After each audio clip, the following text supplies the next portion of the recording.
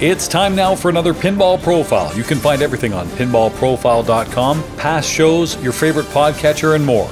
Check us out on Instagram and Twitter at Pinball Profile. Email us pinballprofile@gmail.com and check us out on Facebook. A true confession right now. The interview you're about to hear was recorded in March of 2019. What the heck took me so long? I am more than embarrassed to say the problem was me. I started to record a new way from home back then, and there were actually 5 Pinball Profile shows I recorded this way, and each one of them actually had technical problems. All my fault, all in setup. But what makes this one worse is because it was the second time we did the full interview. Can I tell you how embarrassing that is when you're talking to an audio master and that's the interview you screw up?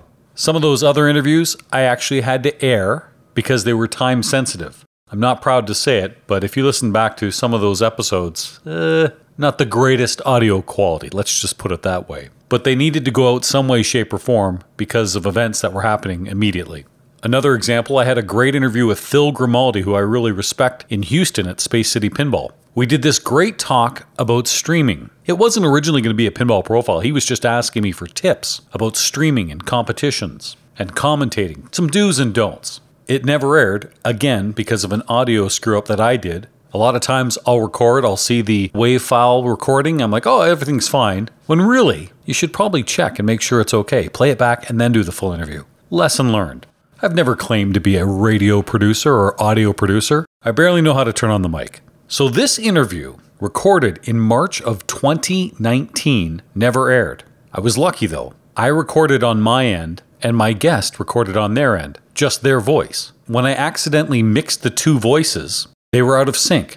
I accidentally deleted one of my parts, which threw everything off. So when you listen to the mixed file, which was now the only source I had of my voice, it basically was 2 people talking over each other. It'd be like me asking a question and the person giving you the answer before I've asked the question. Doesn't make for a great podcast. Thankfully, my guest recorded his part. So, in the many months since then, and to be quite honest, not that COVID-19 is a good thing, it's a horrible thing, but it gave me a little more time to actually reconstruct my voice and my part to bring you this interview. When I saw our special guest at Expo in 2019, 6 months after we recorded, I profusely apologized for the delay and promised this will come out. I just made a mistake and have a lot of producing to do. A lot of producing requires a lot of time. So, it is a pleasure to present to you this Pinball Profile with one of the world's greatest voice actors, and somebody you know, because if you watch the Twippies, you heard him as the narrator. I can name several cartoons and other shows, and you'll hear some of those in the program. You've heard his voice before. And especially now, in the new Teenage Mutant Ninja Turtles pinball machine from Stern, he does several characters. So, what I'm about to present you right now is that interview from March of 2019, and we will follow it up afterwards with a current conversation with Mark Silk.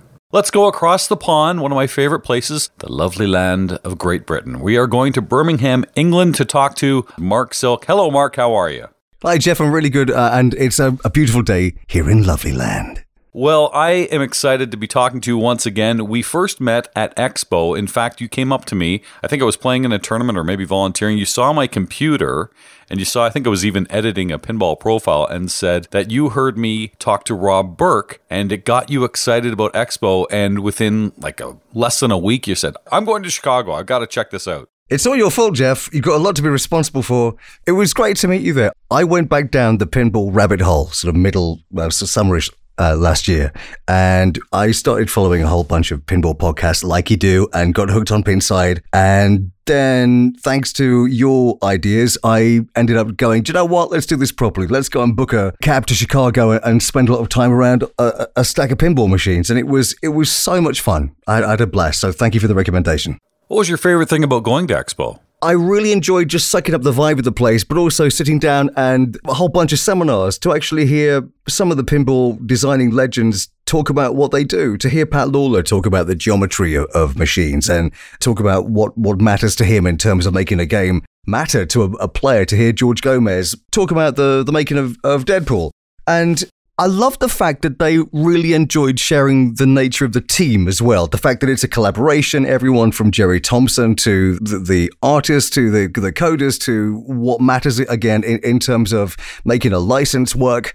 And just being around the place, just bumping into people like Todd Tucky and Zach and Greg from Straight Down the Middle and other podcasters. It was just a nice place to hang out for 3 days. In fact, I think I just saw you on a video that Expo just put out. I don't know if you've seen it. It's like 60 minutes long, but you're in the video with Todd Tucky. Oh, well, yeah. That was on the first day, I think. I was just mooching around one of the rooms there, and Todd came up and said hi, and I thanked him for inspiring me to get Aerosmith Pinball. Oh, wow. It was, yeah, there were a couple of videos that there was, but his was one of them where basically he played the game, and his take on it was, even with no other code updates, this is good to go. And that's kind of how it should be. You know, there's for so long as a fan of pinball, you can stick around going, well, will it get a bit better? Will we get some more callouts? Will it get any deeper? And it was such a great game out of the box. And now with all the extra bits and pieces and code updates, it's a really exciting game. But it was, yeah, I haven't seen that video. I need to see that. But it was cool to meet him and Frank and we spent a good bit of time hanging out. In fact, I've invited him over to come to my studio over here whenever they visit the UK. So we'll try and get Todd Tucky live in the UK. Now, we're going to get into your games in a little bit. You talked about going down that rabbit hole. You've gotten back into pinball, like a lot of us have after a few years of absence. And yeah, you've gone pretty deep. I've seen some photos of you at Pinball Heaven, the great distributor there, and they have a great lineup. So you've been able to play some of the newest games. In fact, I think you were the first person I knew who played not only Monsters Pro, but even the LE as well. Isn't that nuts? Yeah, with yourself, and I've got friends who are in Chicago who are 30 minutes from Stern, and I ended up playing Monsters and Beatles, and way earlier than they did. Yeah, there's a place in Birmingham here in the UK called Tilt, and they're basically the showroom for Pinball Heaven, which is a pinball dealership, and they have a collection upstairs of classic retro pinball games, beautifully looked after, and downstairs it's all the new stuff. It's the stuff that you could travel miles to just try and get your hands on and watch. But they had Beatles first, Monsters first, Deadpool. They were the first people in the UK to get these things. But yeah, that was the hangout for me. I'm a big beanhead. I love coffee, and so anytime there's a new coffee place opening in the city, I'll go and hang out there with friends. And this place Tilt opened up, and went in there just to have just to catch up with friends. And then you see the place is stuffed full of pinball machines, and this light kind of lit my brain up on fire again, and I completely remembered the love that I had for pinball back when I was a kid. My first ever experience with pinball was the Tomy Atomic pinball machine, which was awesome. But that was my first ever pinball machine, this tiny little atomic pinball machine by Tomy.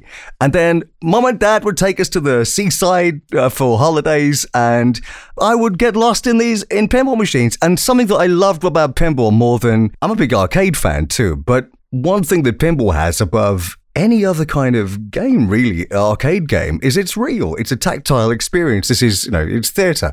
And so anyway, going back to rediscovering pinball, I just fell in love again. And it was such a treat to discover what were, for me, brand new games. But these brand new games were things like Monster Bash. To me, Monster Bash is brand new. I'd never seen that in the UK. Oh, wow. Yeah, if you think I'd never seen Monster Bash, I had never seen Addams Family. It's a whole new world, Is that because there weren't that many games in the UK?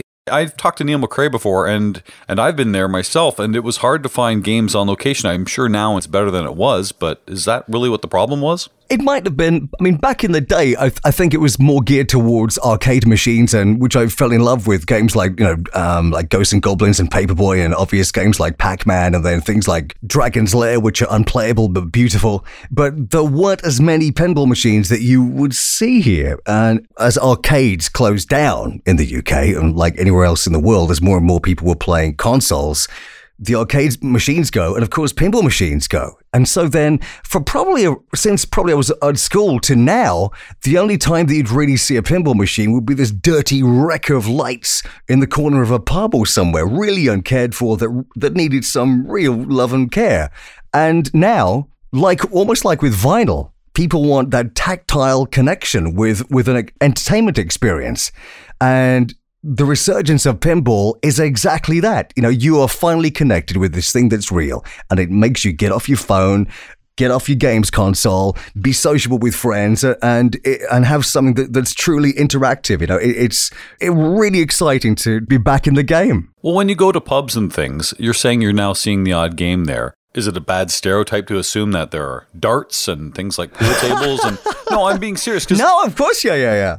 I know how huge esports is, and it's crazy to watch the people win millions of dollars playing Fortnite or whatever the case may be. Even in Madden football, it's something that's big here in North America. All these great esports. But the one thing that always blows me away is when I watch, and it's usually a British broadcast, these huge dart competitions where people are, first of all, loaded. It's a big party. Yeah. Really tends well to that bar scene. But I mean, these dart players are rock stars and they're filling these huge arenas, and it's a circuit. So I wonder, is that still big in the UK?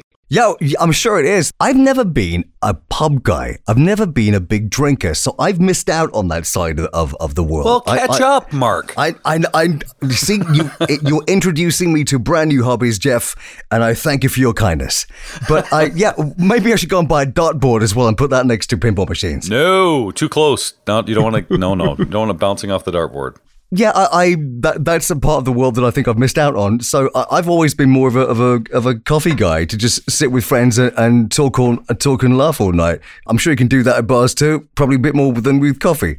But I'm sure that if you want to come to the UK and play darts, I'll be able to find some way for you to do that. But for me now, the thing that I'm finding more and more of are these, well, you just said it, barcades. So if you want, great craft beers, but also great coffees, there tends to be this mix of the two, and that's what I'm really enjoying. Listen, I certainly don't want to shame you for not drinking. I think that's a noble thing to do, and I don't want to center you out there in England. That'd be like me admitting the truth that I'm Canadian and I don't skate. I don't play hockey. What? Here's the irony. I flew to Toronto to go and see ice hockey. Wow. Okay. It was to go and see ice hockey and to go and see Bare Naked Ladies live.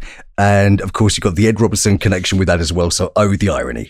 Perfect. That is really good. You got it all in. That's awesome. If you had some back bacon there and some maple syrup, you got it all in. Now, we've heard you talk now for about 10 minutes here on Pinball Profile, and people might be going, I know I've heard that voice before. Well, you've not only heard that voice, but you've heard several voices. Mark Silk is one of the world's greatest voice actors. In fact, when you came up to me at Expo and introduced yourself, I said to you, I know exactly who you are because I've known about your career. And let's just talk about some of the highlights too. Now, I have children that are teenagers, but we used to watch things like Bob the Builder. Well, hello. Hi, Bob the Builder here. How you doing? Can we fix it? Yes, we can. Come on, Wendy, let's go play anything regarding pinball. I think that's pretty cool. And especially, I wonder if Bob the Builder came out at all, because I know you built a little separate part to your home there to actually house pinball machines. So I didn't know if you did any of those Yes We Cans or anything, but Bob the Builder. And then the one that I always liked too was, because I think it geared a little more towards adults. I mean, kids liked it too, but there was something there for the adults too. Johnny Bravo. Oh, yeah, I was Johnny Bravo over in the UK here. So basically, when we were cast for that, I was basically told Elvis sounds a bit like Elvis, big male himbo, and it was Johnny Bravo. Oh, mama. Yeah, that's right, man. Go for it, Jeff.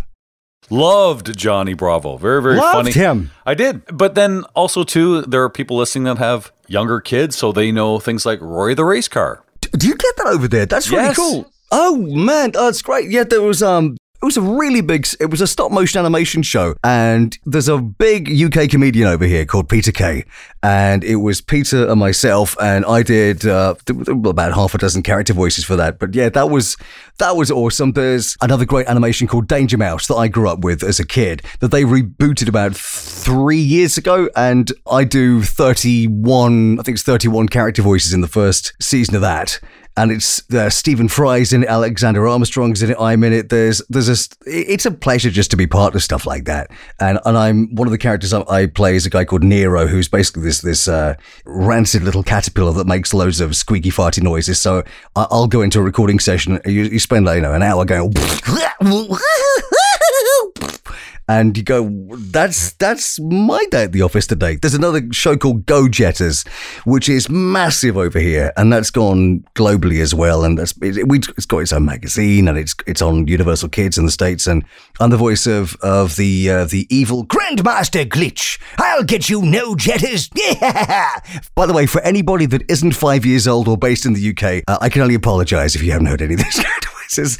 And then there's I'm a massive Star Wars fan, and I got to work on Star Wars Episode 1 with George Lucas. I got a phone call out of the blue when they were casting near the end of that movie, and basically the call was, "Are you free next Tuesday to work with George Lucas on a brand new Star Wars movie?"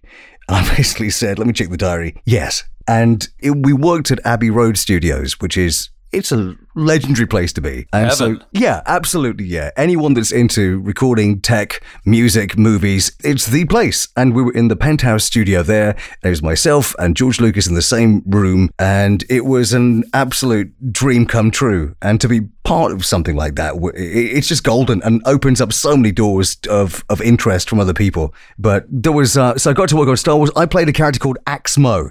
So if you've seen Episode 1, in the parliamentary scene of Episode 1, when they're in the Senate scene, when there's a whole bunch of speeches being made, and there's this pivotal speech made by the Ambassador of Malastare, and you hear Axe Mo say, "The Congress of Malastare concur with the Right Honourable Delegate from the Trade Federation. A commission must be appointed. Now get me a cake," or something along those lines.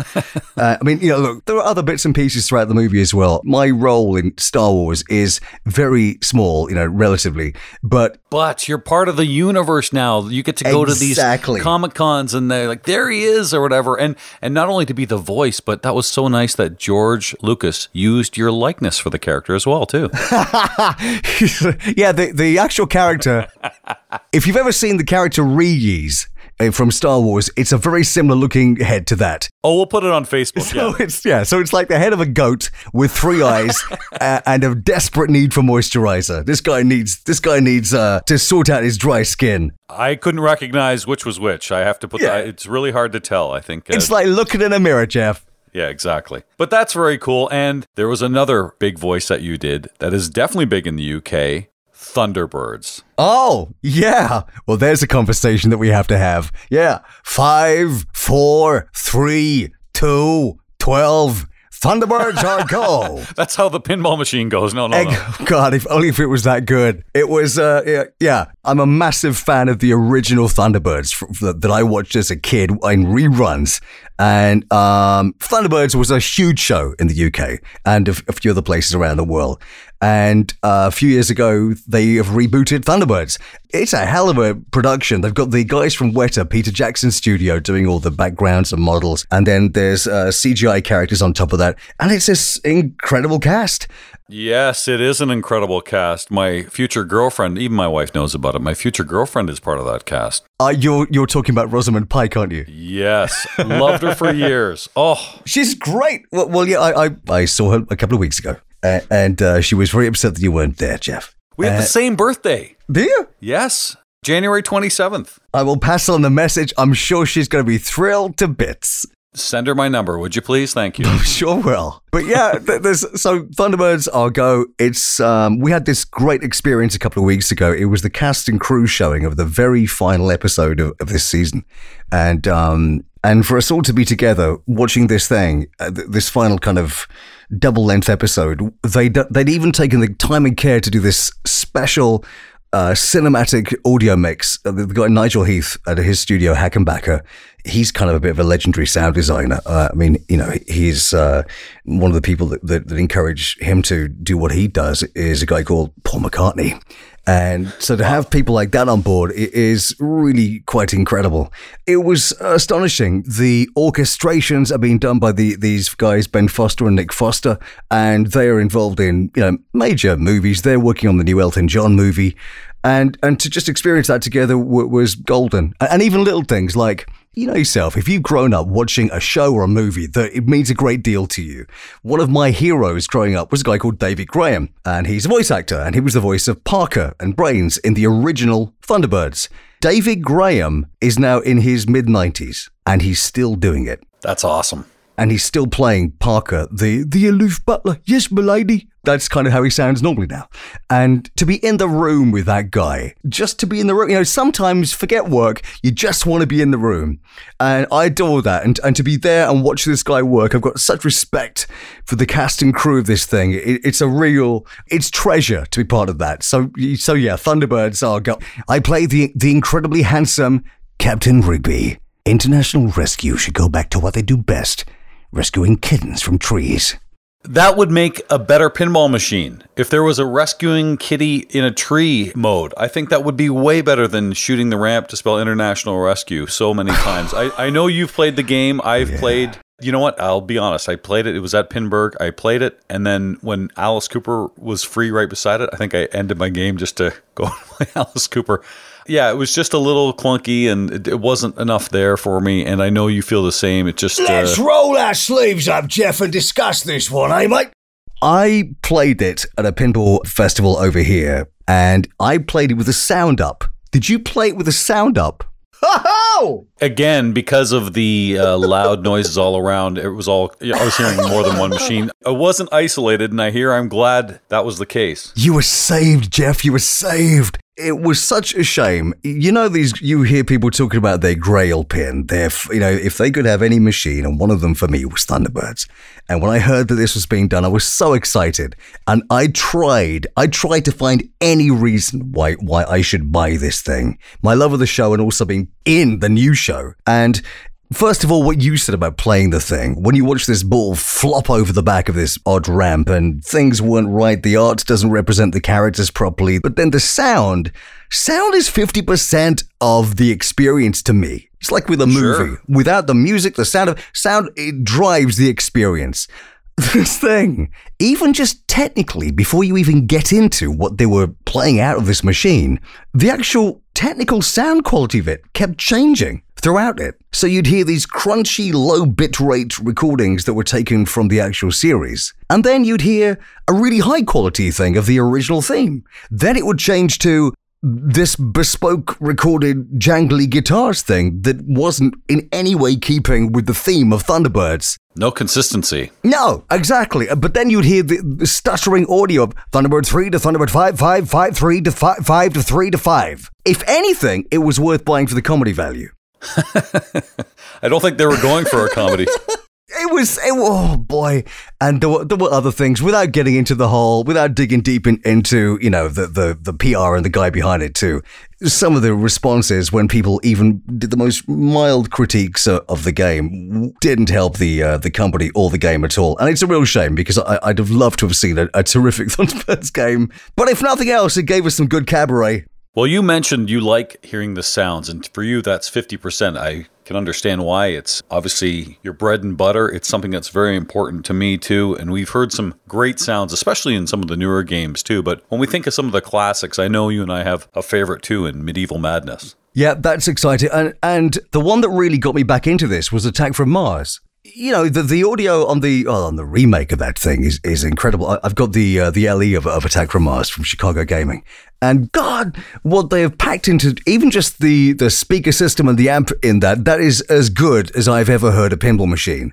I think probably that and Beatles are, in terms of the audio quality that I've heard, is the best that I've heard yet. But Attack from Mars, there's a machine that it makes you laugh. There's not a stack of call-outs in that thing, but how they've created, the soundscape of that, the sound design, it totally encapsulates the B-movie feel of that theme. You look forward to all of the call-outs. You look forward to the music. And again, as you're going through the game, the music changes and it drives the action and anticipation and excitement. It's a really important factor within a game, a movie. Imagine Jaws without that soundtrack.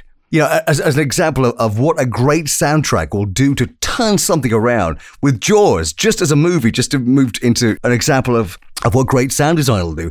They had a movie. Spielberg had a movie about a shark with a rubber shark that never worked. So you got a stack of shots of no shark. So John Williams' cellos became the shark. And every time you heard that music, you know something terrifying is about to happen, building that excitement and anticipation. That's exactly what you can do with great audio in any game, and especially pinball. Can you imagine if only someone had the license and all the assets? I'm sure it'll happen. But I was playing another treat in the collection here is Aerosmith pinball, like we were saying. And a friend came over yesterday and I just cranked it up and it blew his mind. It's the first time he had ever played a pinball machine. And out of the bunch that were in here, that was his favorite because it was like being at a rock gig. You know, to think of how important the theme is and how you represent that with the shots and the artwork and the cabinet and the light show, and the sound. The sound was so good. The way the sound the pop bumpers made, the call outs, everything. Are you going to start scoring points now? All of this character it built. It was really exciting. That's interesting because I think the rock pinball machines, they are more than 50% sound because it's great theme integration. And Aerosmith is a perfect example of that. I know AC/DC is one of my favorites too. And speaking of Birmingham, where you're from, some of the boys from there, in fact. Wow, if I think of Birmingham, there's a lot of good music there. ELO and... Yeah, Jeff Lynne. And Ozzy Osbourne, Duran Duran. You could make a Birmingham pinball machine, I think. That's what we need. A Duran Duran pinball machine. You can put on all your old 80s clothes. You look terrific, Jeff. I think the Bee Gees might even be originally from there, too. I could be wrong, but...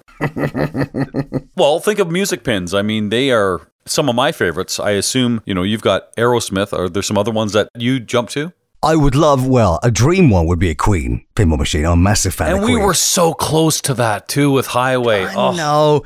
The only thing that I saw of a Queen pinball machine was some artwork there was like a virtual pinball machine. Are we talking the same thing, or was there another one that might have come out? Barry Ausler had said that he was working on another machine for Highway. The strong rumor is that it was for Queen. So apparently Highway still, whatever, the Pinball Brothers, they have the license for that. But I would like to see somebody else get their chance at that. Yes, me too. I mean, you want to talk about how hot that would be right now coming out within the next year or two, especially off the back end of the movie Bohemian Rhapsody. Hello. I really thought that might have happened with the timing of the movie. It would be a perfect rock pin. Can you imagine plunging that thing and you hear Don't Stop Me Now, you got Another One Bites the Dust, We Are the Champions, We Will Rock You, all of this. Queen were my favorite band growing up, full disclosure. So, and through pure fluke, I got to see the last ever live show with Freddie Mercury. Oh. Yeah. In Nebworth, August 86. And it was phenomenal. And if you've ever seen the Live Magic album, there's some clips from that last show. On the front cover is a helicopter with Queen written on the front of it. And that shot was taken at Nebworth, the gig that I was at. I think I was 14. And you can see it's just a load of ants. And I was one of the ants about 2/3 of the way back. And even the screen at the front of the stage looked small from that far back. And you know what? 120,000 people in the audience at Nebworth Park. And Freddie Mercury had every single one of them in the palm of his hand. Yes, he did. And that's what I thought the movie captured really well, too, is that there were all these acts at Live Aid. Yep. Queen blew everyone away. And I remember watching that live and even thinking at the time. I was bummed out, too, because Queen hadn't played North America since the early 80s. And when the Innuendo album came out in the early 90s, they said they were going to tour North America. I was so pumped. And, of course, sadly, it never happened with the passing of Freddie Mercury. But, darn it. The dream lives on. We could still have that Queen pinball. Yes. Another pinball machine rumor that is out there is Scooby-Doo, and you have some connection to that as well, too. I think of some of the great voices in the past that are now gone, like Casey Kasem, but you are involved with Scooby-Doo. Do you want to explain that? About 10 years ago, I got brought into a studio to start performing the voice of Scooby and Shaggy for anything recorded in the UK and Europe. And people heard that I could do it. And basically, I was continuing what I guess Don Messick, the original character voice, would have wanted to do with it. So I got to meet Don Messick, the original voice of Scooby-Doo, at an animation art event in London back in the 90s. I'm sat in a studio in the heart of London with a script going, "Zykes, like this is really creepy, Scoob, old pal. Right, Scoob? Yeah, creepy. Scooby-Dooby-Doo." That's amazing. Like, that's right, Jeff. This is really freaking me out, Scoob. And I've been lucky enough to voice, there's been stacks of Scooby-Doo toys and radio commercials and TV bits and stuff at Cartoon Network. And it's a tiny little portion of what I get brought in to do. But it's that spice that you just think, this is just really cool now. Just forget whatever the work is. This is just nice to be doing this. It's one of those characters you grew up loving and now you're that guy. You talk about some of the legends, and I've been in admiration of so many of them, yourself included too. And I've been fortunate enough to talk to some of them too. To me, the greatest show that will ever be and that ever was, especially in the first 10 years, is The Simpsons. Sure, yeah. The comedy that they packed in 22 minutes was just phenomenal. The things they could do, the characters they could have, the cast they could have, because they could just draw it in anywhere. You want to go somewhere, you draw it in. So they just had endless opportunities to do all these great comedy bits of genius. And I was fortunate enough a few times to talk to Nancy Cartwright, who's the voice of Bart Simpson and some of the other kids. Oh, cool. Also Harry Shearer, who I love from Spinal Tap, but also he's Mr. Burns, he's Smithers, he's Kent Brockman, he's Ned Flanders, he's all these great characters. And you just did something that reminded me of those characters. Okay. When you did your Shaggy to Scooby and back to Shaggy, without taking a breath. That is something that amazes me when I hear of people that do multiple characters. You talked about doing Danger Mouse. That's 30, 40 different characters. I didn't know that the greats like yourself can turn on a dime like that, or I thought maybe you might need to get into character a little bit, but you just switched two completely different characters like that, and you probably do several more with some of the other work you do. I find that incredible. We just get in the room and rock it, Jeff. No messing around. We haven't got time to screw around with this stuff. Come on, let's hustle. Exactly. No, it's kind of what we do. A lot of the time, it depends on how they need to work. With some animation, we'll record it as a cast. So we'll each have a microphone, a music stand with the script on, and then through the glass in the studio, there's a whole crew of people from the engineer, the voice director, and the animation director, and writers and producers. And if it's a full cast, we'll kind of act it out scene by scene like you would a radio play. You know, it's everything. You're hearing it come to life right in front of you. And if you're performing multiple characters, you'll go from being one nasty little gangster to a weaselly little bloke like this. I haven't got time for you. Well, you got to make time for me, mate. You'll find ways of just, you make the thing happen live. Other times, if it's, say, a game, you'll often record each character one at a time and each phrase at a time. There's different ways of doing it. But yeah, it's one of those where it can help enormously if you're doing this kind of work to switch from character to character. It's great to see talented people like yourself, Mark, and some celebrities that are really getting into pinball. And you've really, as we've said, just gone crazy over the last year. Your collection alone has grown. You talked about Aerosmith, but I know there's more than that. My name is Mark and I love pinball. Please, Jeff, help me. Hi, Mark. Hi, Jeff. Yeah, the first one I got was Aerosmith. I wanted Attack from Mars, and I couldn't find one that was in good enough condition. And then I realized that Chicago Gaming existed. And so, yeah, the first game I got was Aerosmith Pro. I was considering Aerosmith LE or Aerosmith Premium, but I ended up going with the Pro because that's what I could get my hands on. Well, I actually prefer the Pro. Oh, yep, you have great taste. I do too. I played the LE and I played the Premium rather in Logan Arcade in Chicago when I was out there, having the time of my life. And it was cool. The upper playfield was cool, but for me, it didn't really add that much to it. And I really like the clean layout and the flow of the game on the Pro without the upper playfield. So I have Aerosmith Pro. I've got Attack from Mars LE with its beautiful green legs and its fabulous LEDs. Oh, I love it. It's the greatest topper, I think, of all. Yeah, it scared my dog. The first time I plugged that thing in, my little lovely pup, Honey the Cheagle, half Chihuahua, half Beagle, 100% adorable. She started barking back at it. She wouldn't take it. When the Martian starts going, "I will get you, Earthling," or whatever the phrase was, she basically gave him as good as he gets.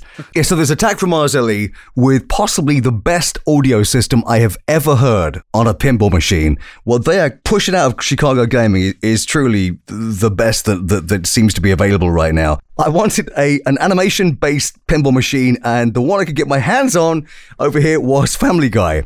And I know that it's Family Guy and Shrek all in one, basically, but it's Family Guy pinball. I love Family Guy. Don't knock Family Guy. It's a great game. It plays really well. It's crass as hell. It's funny. The shout-outs are incredible. It's original cast voice actors doing the shout-outs, and it's paddle all the design, paddle all the geometry. So it's a really good shooter and a stack of fun. And then we have Monster Bash LE. It's my favorite of the three that they've done. I think each one is great. This terrific high contrast art. The playfield looks incredible. And even little extra touches that they've done with adding RGB, multicolor lighting on it and the little plasma disc at the back. And again, that sound, it just sounded incredible. We talked about the LEs and the premiums versus the pros. You have the pro of Aerosmith. It's funny because some games, the LEs and the premiums are way better. And other ones, I don't know if they slow the game down or take things away, or it's just not enough. I know Game of Thrones, I much prefer the pro.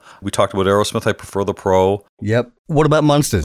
The lower playfield is much better than the Stewie pinball one, which is neat and unique. The idea of the 4 flippers is certainly different. So you're getting great value in getting the LE or the premium. There's no question about that. It's just a matter of choice, and you've played both. So what is your choice? My choice would be, if I was going to buy one, my choice would be the Pro. And similar reason for Aerosmith. The premium and the LE, they look terrific. And the way it plays on the lower playfield, it's a stack of fun. And to have something like multi-ball on the lower playfield with a smaller ball, it's great. It's great fun. But again, after so long, I just wanted to get back to the regular flow and gameplay on the main playfield. And it was just one of those things where I just, if I was playing it on location, I might be tempted to actually go and play the premium, just because I'm getting extra value out of the thing. But if I was going to buy it and have it at home, I don't think I would need to go there day to day. And I think I would go with the Pro. The other reason as well, I really do love Christopher Franchi's art. And so the Pro, to me, is the favorite art package of each of those machines. As pack full as the premium and the LE is of Monsters, to see the artwork on that Monsters Pro, it's possibly my favorite artwork on any pinball machine. Wow. I've told Christopher that too. I said out of the 4, I think that's my favorite as well too. Batman was always my favorite, and I certainly love Batman from the old Adam West show, but I think as far as artwork is concerned, I think Monsters is spectacular. I mean, I like all 4 of his games, but that Monsters just really popped. And you're right about the Pro. I like the art on all 3. I even like the black and white, but you certainly get a little more art when you go on the Pro. But that's, again, interesting because you talked about the flow, and Game of Thrones, that upper playfield on the premium and the LE, to me, stops the flow a little bit. So I think that's why I prefer the Pro versus the premium and the LEs. You've been at some other competitions and some other events too. I know they're starting to grow more and more there in England. Neil McRae's done some great work there. The Shine Charity Pinball Competition was just recently in Birmingham. How was that? It was good. They filled the place. That was at Tilt Coffee again. Like I was saying before, the place, it's a showroom for Pinball Heaven. And they filled the place. They had a tournament and they raised a stack of money for a great cancer charity. It was nice too, because there were a whole load of old, there were about three extra EM machines that they brought in. It was just good to hear some bells and chimes going off. You didn't hear it too much. So one of them was Blackjack. Another one was Lucky 7. But it was, again, it was great to see, there was a big family presence there. So to see a load of kids just rocking up and playing pinball for the first time, and you saw the excitement because, again, it's something physical that they could, get a real kick out of. It was a really cool event. Not surprised you were fascinated by the bells and chimes of the EM games. You have a real fascination for the history of pinball. That's why when you go to Chicago Expo, you always check out the Stern Factory. I love going around the Stern Factory. And one thing that I thought was beautiful was to see the piece of history, which was basically the press that they used to press out, basically punch the holes out in the playfield. From Gottlieb, Gottlieb. It was that original press. But there are 2 in the world, and they have one, and every single playfield at Stern goes through that press. I think that's pretty cool. Yeah, you're right. I remember that as well. That was fascinating to see that. But it's one of those moments where you go, that's clearly a very exciting piece of history within pinball. But is it time for it to be done another way? You look at the underside of a pinball machine, and I don't want to be techie and have to start messing around with wires. Is it time for something that's much more easily replaceable, that doesn't involve this huge loom? That, again, it's an incredible feat of engineering, what they're doing there. This big box of spaghetti underneath your playfield. If you know how to fix that, if you need to tweak anything, that's great.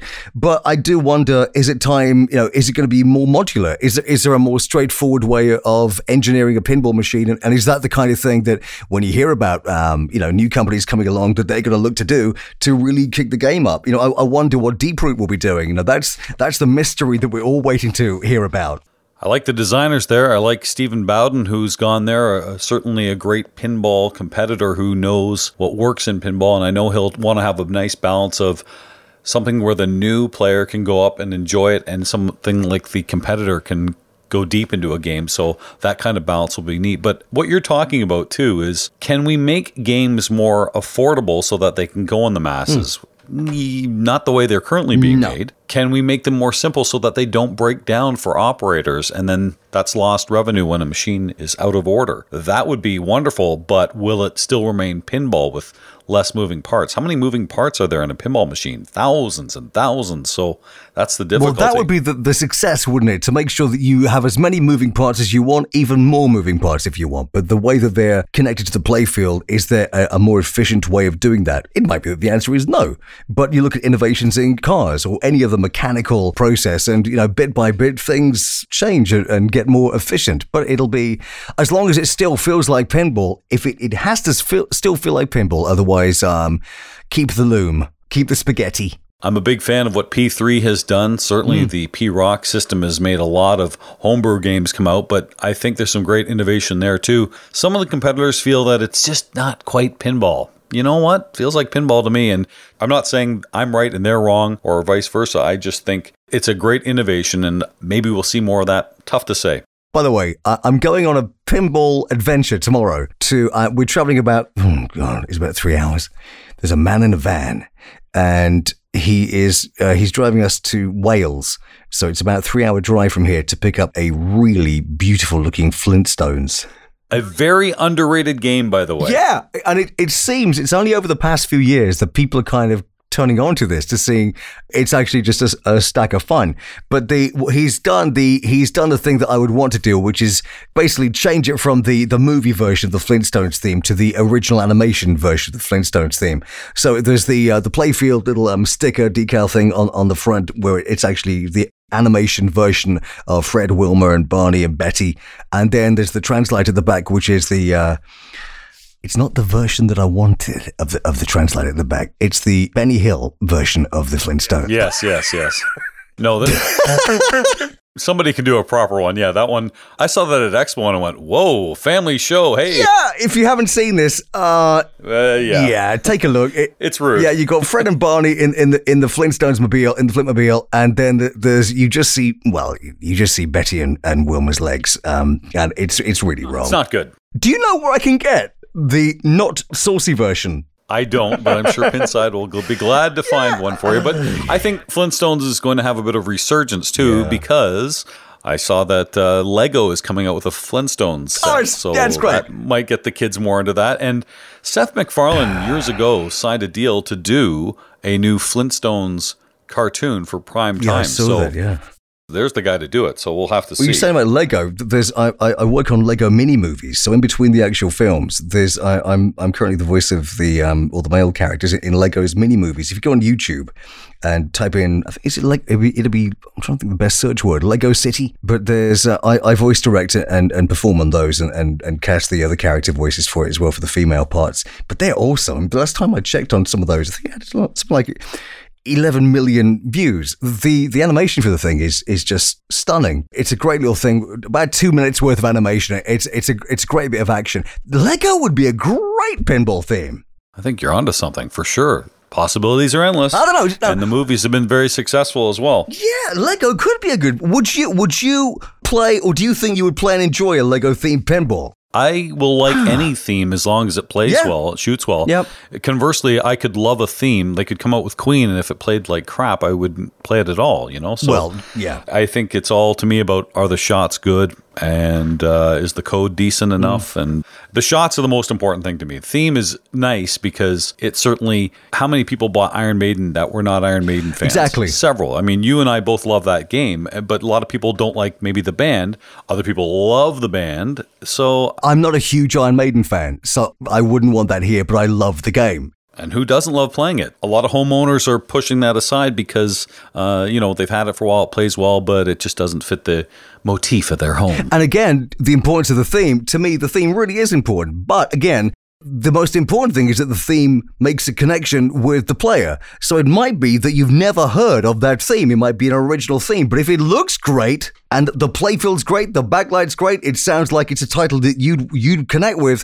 Look at Attack from Mars. Look at Monster Bash, and you experience medieval madness. When I first went to the barcade here to play pinball in Birmingham, people were lining up and having a blast on these games from Chicago Gaming, or the originals. And there were more people playing on that than some of the licensed games, which I just thought was interesting. In the end, what mattered was, does it play well? And do you find it attractive as a game to walk up to and go for, It is definitely obvious that, Mark, you have got the pinball bug in such a short time, and we see you at Tilton, Pinball Heaven there. I think the next thing you're going to have to do is get in touch with Rich Mallett and Peter Blakemore, some great UK players, and start getting into competitions. That's your next thing. I've got to buy me some jigsaws. Got to find other hobbies. Mark, I know you and I will talk again. I know everybody listening to Pinball Profile will hear you in some way, shape, or form. It's a pleasure to talk to you again, and we'll be in touch. Thanks, Jeff. It's been really nice to chat. Scooby-Doo, do you want to take us out? Like, man. See you next time, Scoob. Right, Scoob? Yeah, Jeff. So that was then. This is now, June 2020, and joining us, Mark Silk. Hello, Mark. How are you? I'm fine. I'm here locked down in the studio. I've been here for 3 months. I went shopping for the first time today and bought way too much. But I'm okay. I'm still here. It sounds like you're still standing. Sitting, standing, yes, staying at home, being safe, and it's really, I guess, my responsibility for those I care about to do that until we certainly have a vaccine or some sort of safer measure. But we each do our own thing, and so is everyone else. It's good to talk to you again. You too, Jeff. Like I said at the start of the show, I apologized to you when I saw you at Expo in October.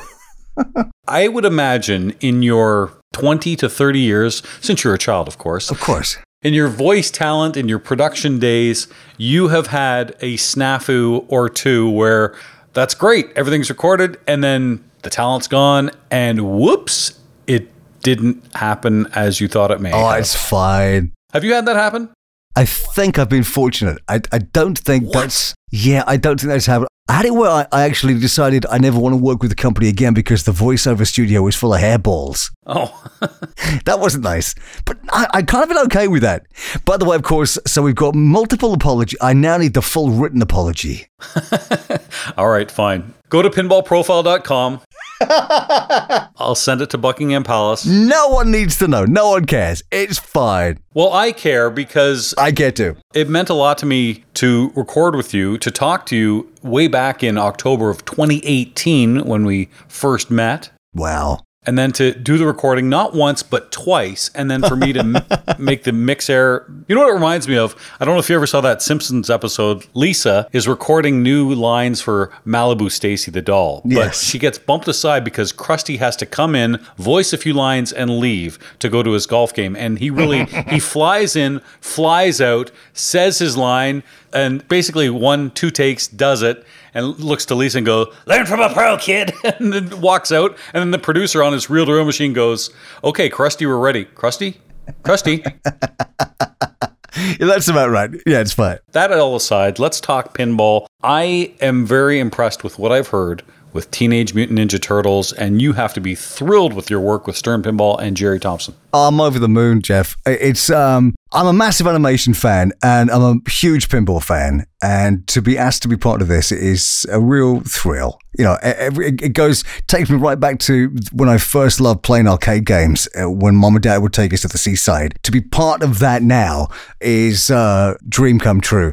But what they've done with this, it's incredible. It's a really exciting game. Jerry Thompson, the audio, the sound design that he's done on it is astonishing. There's a stack of character voices in it. I'm lucky enough to be a handful of them. Sound is so important in a game. I'm sure we touched on this in the earlier chat that people heard. But when you hear what Jerry's done, every single game that Jerry does, he's having to create a whole new sound palette of effects and music and character voices from scratch. So, one game, one theme is completely different to another. And this sits so perfectly in that late 80s original Turtles style. And we've taken the voices into a direction that's right for the game, but still true to the original series. Jerry is a master, no question about it, and a happy belated birthday to him earlier this month. You were several voices on this game, and they include Splinter, Bebop, Rocksteady, Baxter Fly, and Casey Jones.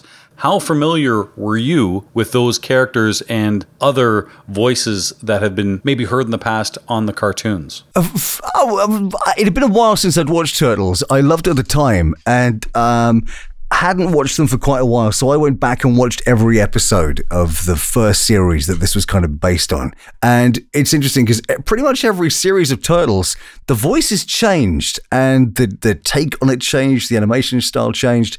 And when you watch a show that you love the characters, often your idea of what it looked like and sounded like isn't always what it actually looked like and sounded like. And to go back and watch the original shows of Turtles, you see that the animation was actually quite rough and ready. If that animation had been in the machine, I think I'd have been disappointed, because you look at, say, a game like Batman, where you've got great 35mm restored footage from the original show that looks like it was shot yesterday. That really pops.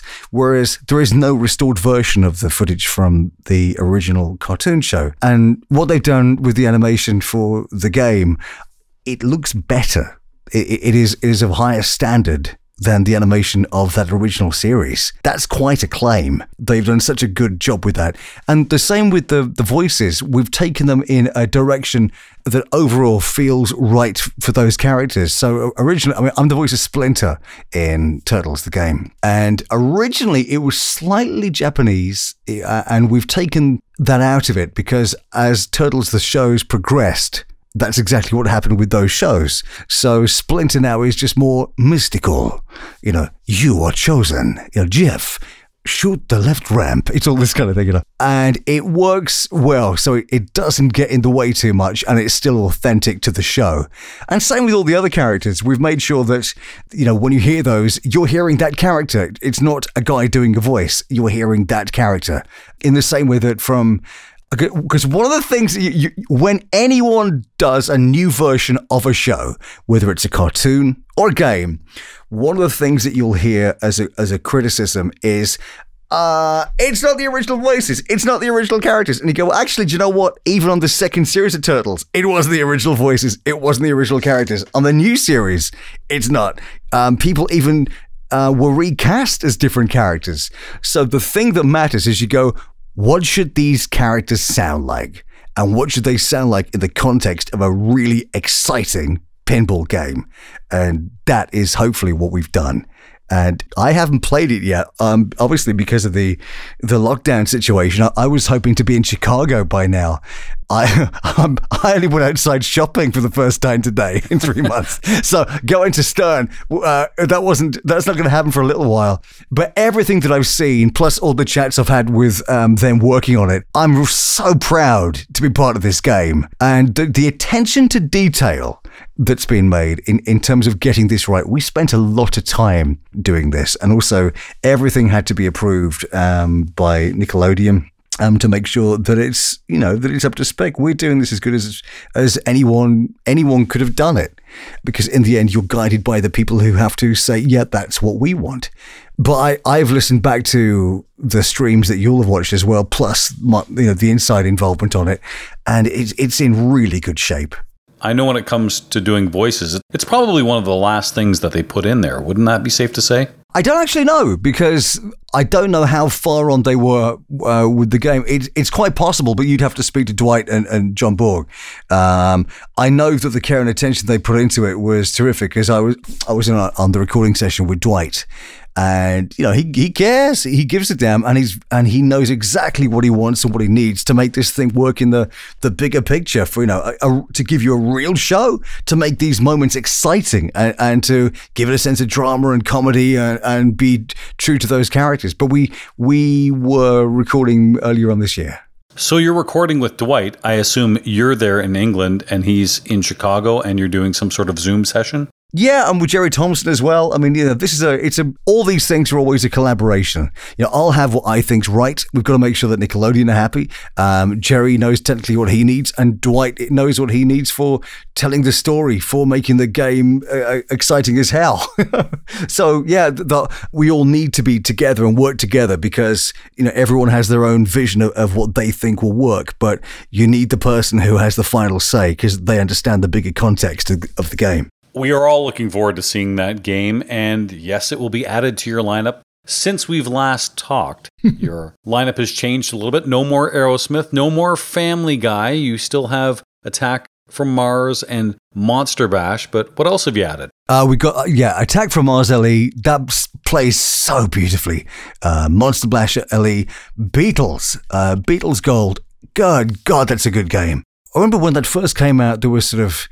people were uncertain as to how good a game that's going to be. That is one of my favorite games in my whole collection. It's as close to perfect as I think they could have got with that.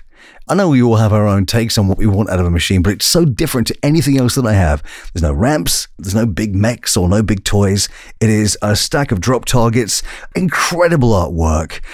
What they've done with animation works so well for it, but the sound on that thing, what Jerry Thompson did with the sound for Beatles it's so true to what had to be done. It's like the machine that they never made back in 1964. And to use Cousin Brucey for the call-outs. Oh, I loved it. I love it too. Bruce Morrow was the guy in New York on the radio that was the big voice at that point in time. And he's the guy that introduced the Beatles at Shea Stadium. To have him as the guy doing the call-outs while you're playing and these tunes are blasting out, it is so immersive and so tight and punchy and exciting, and the light show's good, and I love that machine. But there's Beatles Gold and another Stern game that I adore, which is Batman 66. And again, just a great show. You know, there's so much packed into that thing, where the music's terrific. Did you know that the music in Batman, it's not the original music? It is a brand new version of the Batman theme. Yeah, and I don't know why they did that. I've noticed that on things like Spotify and other things too, when you try to find the Batman theme and you hear the newer version. But for the game... But it's also, it's not the easiest original theme to find. I don't know what the case is for that. I don't know. Do you know? Well, one of the reasons will be consistency. I mean, licensing might come into it, but really consistency, because when you're playing something, you don't want it to sound like that's old, that's new, that's a low bit rate, that's high quality. Like Thunderbirds, which we talked about. So, by the way, for the record, I still love Thunderbirds the show. I grew up loving Thunderbirds the original one. I'm in the new show. Yes. Since we spoke... we have finished the third season of Thunderbirds, and I can now reveal, I couldn't last time, I couldn't tell you. Jeff Tracy has been found in the new season of Thunderbirds I'll Go, and he was voiced by Lee Majors. Wow, the $6 Million Man. Exactly. Very nice. And Colt Seavers in the Fall Guy. Wow. But to have Lee Majors in the show, that's rock and roll, man. But that's pretty exciting. But Batman, the sound in that again is so well done, and it's proper theatre. And I've got Deadpool in here as well. You're gonna have to put some of your audio things aside. Looks like the arcade is starting to grow a little more and more. And then I've just ordered up the one that you have to order because it makes sense. So I have my Teenage Mutant Ninja Turtles LE flying over in a big bag sometime soon. I can't wait to play it. what Jeremy Packer has done for the artwork on this thing, it's just beautiful. I think it's the best they've ever looked. I mean, I collect animation art. I'm not just saying this to say nice things about the game. I collect art from animation shows and pencil sketches and the original, storyboards and all this. And what Jeremy's done, it's just beautiful. It is gorgeous. And each of those machines, the Pro, the Premium, and the LE, they've all got, their own marker that makes them stand out from each other. But it really is, it's a great looking game. Yeah, so I can't wait for that to arrive. No question. We're all excited to play that game, and you've done some amazing things on that. I hope with all your pinball machines, there's still room for Honey to have a bed. She can sleep under turtles.